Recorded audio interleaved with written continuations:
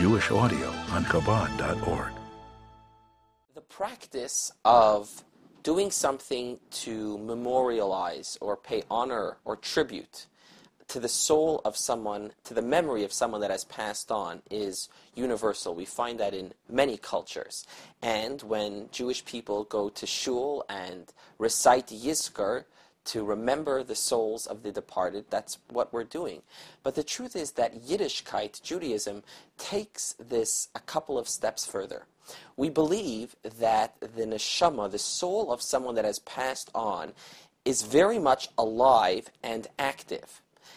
Moreover, there is a bond, there is a connection between a person who is alive in this physical world and the soul of a loved one that has departed. And this bond is such that there is things that we can do, that you can do, that ways that you can give, things that you can do that will benefit or bring pleasure and joy to the soul of that loved one, someone that was close to you.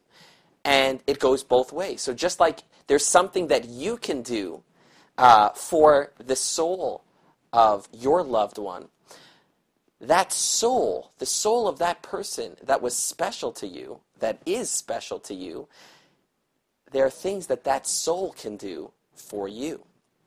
Says today's Hayom Yom, the Rebbe Rashab said, I am certain that when a chassid is in shul and he is teaching other people, inspiring others, or if he recites a mimer, a Hasidic discourse, and shares some Hasidic words or thoughts, ideas of the Torah with others, then this brings joy, tremendous joy, to the Hasidic masters that came before me. So this is Rabbi Shalom Ber, the Rebbe Rashab, and he's talking about how when a Chassid teaches and inspires others, it's bringing joy and pleasure to the souls of his father and his grandfather and great-grandfather. And the Rebbe continues, and he says, if you're doing something to make my father or my Zaydi's soul joyous, then you can be sure that it's going to work both ways. Just as the mitzvah that you're doing, teaching and inspiring others, there's a benefit, there's pleasure that you're giving to the soul of the departed, so too that joy, it rebounds. And there's something special that's going to happen in your life. Tremendous blessings, physical and spiritual blessings, will be bestowed upon you as a result of the joy of those souls in the other world. So when we think about doing a mitzvah for the honor of someone that has passed, we have to understand that this stuff is very real. It's very powerful.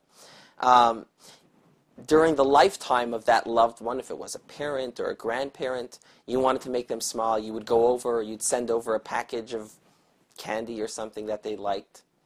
Today, if you want to do something nice to bring a smile to the soul of a departed one, it's by doing a mitzvah. It's by reaching out to somebody, teaching, inspiring, giving something to somebody else. And when you do that, you're putting a smile on the face of that soul, of that person that was close to you. And that soul, that loved one, will reciprocate.